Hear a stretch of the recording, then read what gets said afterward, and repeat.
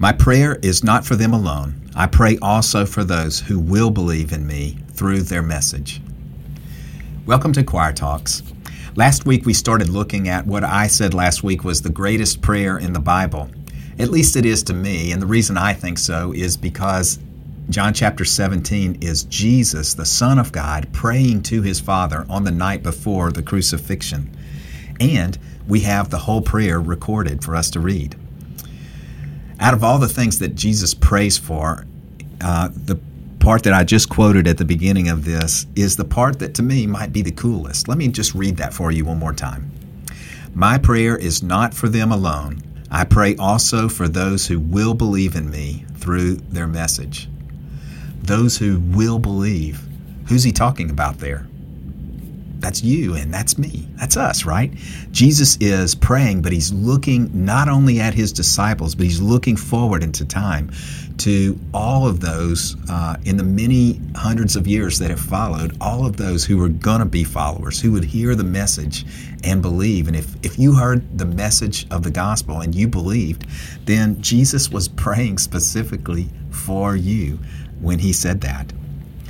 So what does he pray? Now it really becomes important, right? If Jesus is praying for us, what is he praying for us? All right, here's the rest of that.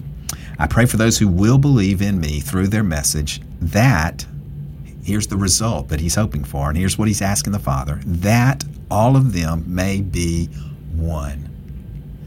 That all of them may be one. He's praying for our unity.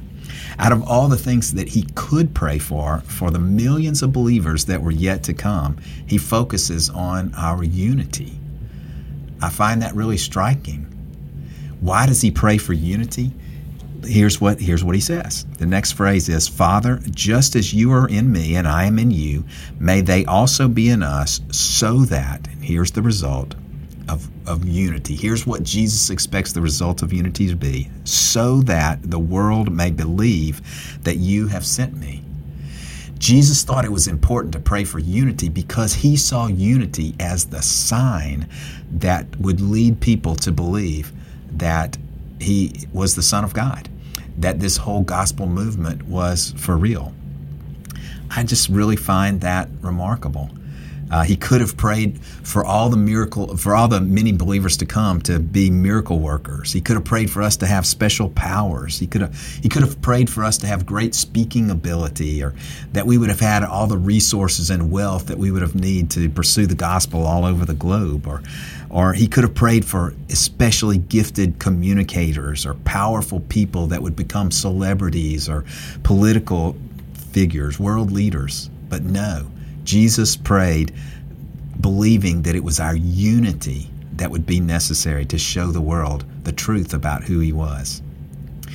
Back a few chapters before this, in John chapter 13, he said this to his disciples. He said, "A new commandment I give you, love one another. As I have loved you, so you must love one another." And listen to this part. By this, your love for one another, your unity, by this everyone will know that you are my disciples, if you love one another. All right, so Jesus thought it was vital to pray for our unity. So that begs the question, how often do you pray for the unity of the church? How often do I pray for the thing that was Jesus' focus, the thing that he prayed for? And here's a more personal question.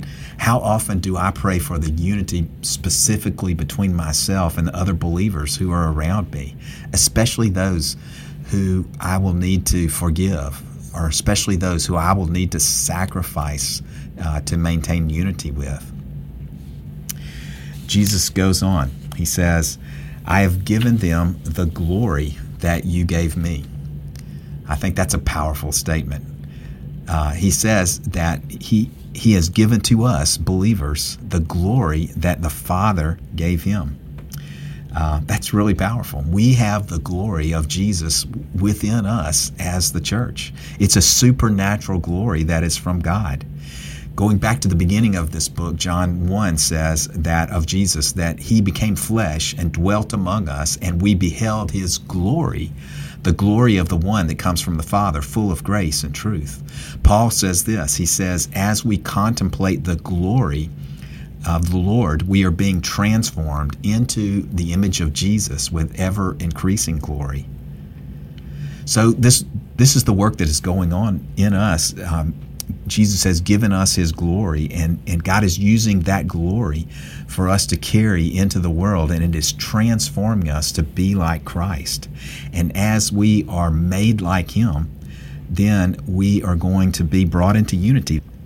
Jesus goes on to say this, I and them, and you and me, so that they may be brought to complete unity. He's saying it again. He's this redundant as it is so important on his heart. And then he says, draws the same conclusion. Then the world will know that you sent me and that you have loved them even as you have loved me. Our unity will be the sign that draws people to Jesus. And if it was important for him to pray for, it's important that you and I pray for it. Why don't we end our time, you and me as the listener, being unified in prayer, agreeing together in the name of Jesus for unity. Pray with me. Father God, we thank you, Lord, for the work of Jesus and the glory that you have given us through him. And we thank you for brothers and sisters around the world that you have put us in relationship with. They're our family. And Father, with them, God, we pray for unity.